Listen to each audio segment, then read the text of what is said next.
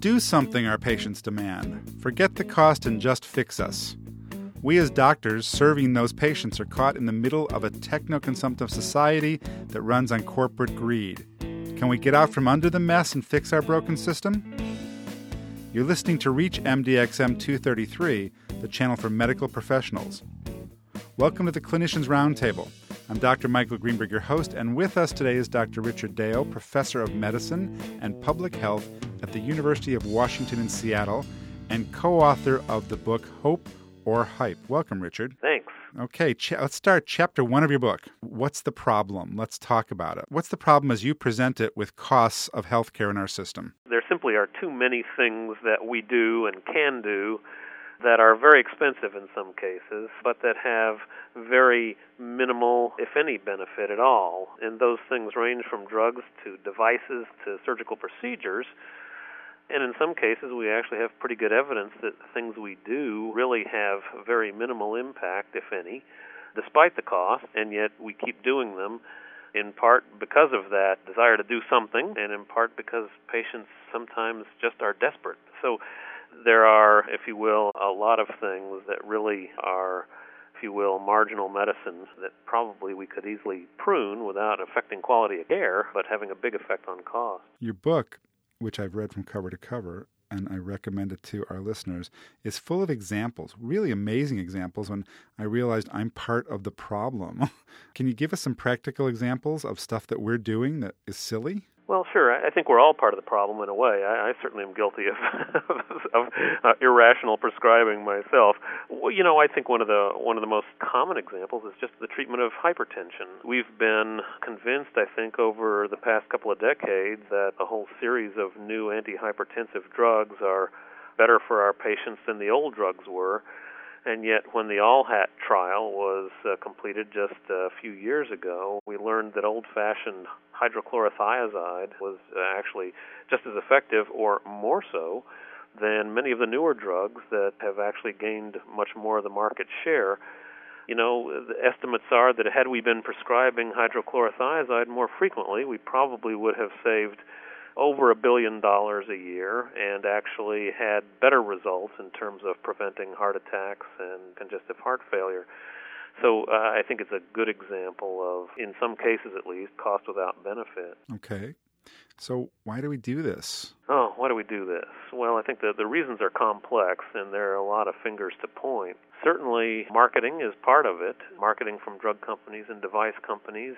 We're susceptible to it. Our patients are susceptible to it. And I think those things certainly influence how we practice. But those aren't the only things. I think we as physicians share a sort of a cultural belief that more is always better and that newer is always better and that there always is or should be a technological fix to our patients' problems. So we come with that mindset. And then we have the media that sometimes hype new developments and make them sound much more effective than they really are. We have advocacy groups in some cases that represent patient interests, but in some cases are advocating for tests or treatments that really aren't proven to be effective. And so I think there's plenty of blame to go around. Right. I see it in my practice as a dermatologist with, for instance, topical steroids. I am pushed all the time to write for new, expensive, high-powered topical steroids when basically some of the old generic basics work just as well, if not better. Yeah. I think that's a common experience. Without wanting to point just a single finger, I think it's certainly true that direct-to-consumer advertising has had an important influence, and we've probably all had the experience of patients coming to us asking for a drug that they've seen advertised and thinking, either I'm not sure this patient really needs the drug, or I could prescribe something that's a whole lot cheaper and just as effective, but the patient has a real conviction that this is what they need. So are we guilty because it takes a lot of time to talk a patient or to explain to a patient why the less expensive drug will work, or are we fearful that we'll lose that patient? Well, I think both things are at play. We all want our patients to walk away happy and thinking that they've gotten cutting-edge, best available medical care.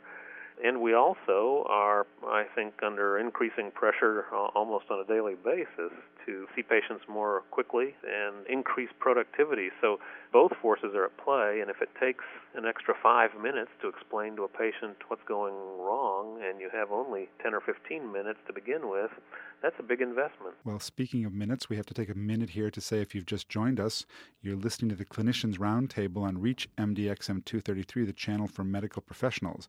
I'm Dr. Michael Greenberg, and I'm speaking with Dr. Richard Deo from the University of Washington in Seattle about how our healthcare system is manipulated by outside forces whose focus is just a bit too much bottom line. Am I correct about that? Are we a bit too much bottom line? Well, I think we are. I think, in fact, the healthcare industry in general has become so focused on bottom line, so focused on profitability, that in some cases, at least, patients seem to be a second priority. Let's talk about our society for a second and the demand for technology.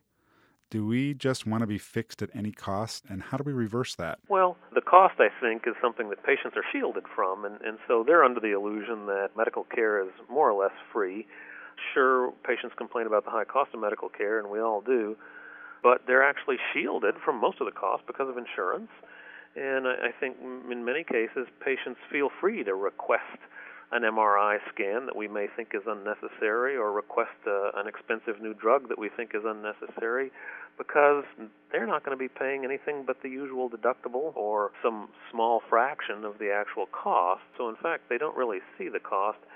But I think beyond that, we in the United States are perhaps uniquely convinced that there really is a technological fix to everything. When people have done surveys internationally, it appears that Americans are far more likely to believe that medical technology can cure everything than citizens of Germany or Canada, for example. Right. My patients want me to cure everything, and they want me to do it with a laser. And they want it now. And they want it now, and they want it for free. And I don't have a laser, and I have my old electrodesiccator, and when someone asks me if it's a laser, I've just given up and I just say yes. The laser is so much more appealing, so technological. What part do you think what I call the Oprah Winfreyization of America has to play on this, that the media takes stories about treatments and cures and just blows them up and presents them as though anything can be fixed these days? Yeah, well, I think that's right. And, of course, we share some of the blame. I think we, again, in the medical profession are a little bit guilty of overselling ourselves, but certainly the media are guilty of sort of uncritically accepting either marketing hype or simply oversimplifying messages that they get about new technologies. And you and I may understand that when a new drug or a new treatment is proven to be effective in clinical trials, it may mean that it results in a 10% or 20% improvement in some symptom or some outcome. But patients often think that when something is proven effective, it really means cured, fixed forever. And yet that's pretty rarely the case, I think, in modern medicine, where we deal so much with chronic disease. Right. I like to tell my patients only a surgeon cures you. I don't cure anything. And then I laugh and I say, fortunately, keeps me in business, which is kind of the same philosophy of that. Well, let's talk for a second about the pharmaceutical companies. And one of the things that irritates me most is when they hand me this literature and it shows me how wonderful something is. When I actually read the fine print, for instance, with some of the anti-herpes medication, turns out that the studies that they did show that it cuts the course down from 7 days to 6.5 days, and I'm prescribing a $100 medication for 12 hours worth of relief. Shouldn't we really think about this when we write prescriptions? Yeah, I think we really need to, and I think patients need to understand that. That's sort of a good example of where the company might say proven effective, and yeah, it's proven effective. It shortens the course from 7 days to 6.5, but that's not what most patients really are expecting, and I think they need to have more realistic expectations. And part of this, I think, is just sort of truth in labeling. I wish we had something that was a little bit more like the nutritional labels on supermarket goods, where patients could look and see just how much better they're going to be with this drug. The current drug labeling really focuses mostly on side effects and says very little about how effective these things really are. Well, also the marketing. When I look at the television commercials, I'm not sure what the medication is half the time, but when I do, I just see these beautiful people romping around in paradise, and the message is, if you take this medication, this is what you'll get. Isn't this insidious, and should this be allowed? Yeah, I think it is. Certainly, I think that it creates unrealistic expectations on the parts of many patients. One of my favorite cartoons is from The New Yorker, where the patient says to her doctor, I think the dosage needs to be adjusted because I'm not nearly as happy as those people in the commercials. And I think that's sort of a reflection of the unrealistic expectations that are created. Can we stop that? Well, direct-to-consumer advertising is indeed advertising. Sometimes the companies will call it education, but it really is advertising, and we have constitutional issues of free speech there, and so it really creates some knotty problems about what restrictions you can place on this. But certainly, I think we need to guard against and try to persuade our patients to be a little bit more circumspect about what they're expecting. Let's plug your book for a second. Hope or Hype, The Obsession with Medical Advances and the High Cost of False Promises. You've got the whole picture in here. What's the bottom line here? I mean, is it evidence-based medicine, or can you give us a relatively short answer about what we need to do? There are several things that we need to do. I think we as physicians need to pay more attention to the principles of evidence-based medicine, which is to say that it's really not good enough just to have an expert vouch for something or to do something because it's what we learned in medical school 15 or 20 years ago or because it makes good physiological sense. I think we really need to insist on good evidence about the actual effectiveness and safety in real patients like the ones that we're treating. But beyond that, I think there are some regulatory things that could improve the situation. Maybe the most important would be actually requiring head-to-head comparisons of competing drugs or competing devices, something the FDA doesn't require, but which is what we really want to know. We don't want to know if a new drug is better than a placebo. What we really want to know is whether it's better than the other drugs that we have available, and if so, for whom. And those are the kinds of questions that are really difficult to get answers to. So that's sort of a regulatory point that I think would be very helpful for all of us.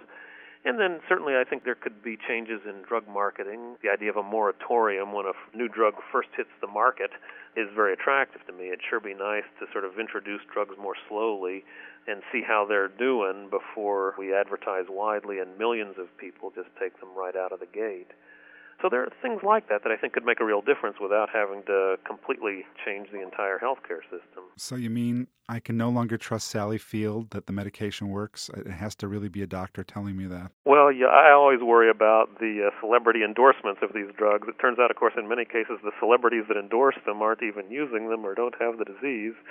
That was the case when Cal Ripken was pitching one of the antihypertensive drugs. But certainly that's a common marketing ploy, and again, one that seems to be pretty successful. So it sure would be nice if we had credible sources. Thanks for being my guest today and sharing your ideas about our healthcare system and how we need to think and how we need to practice to help heal it.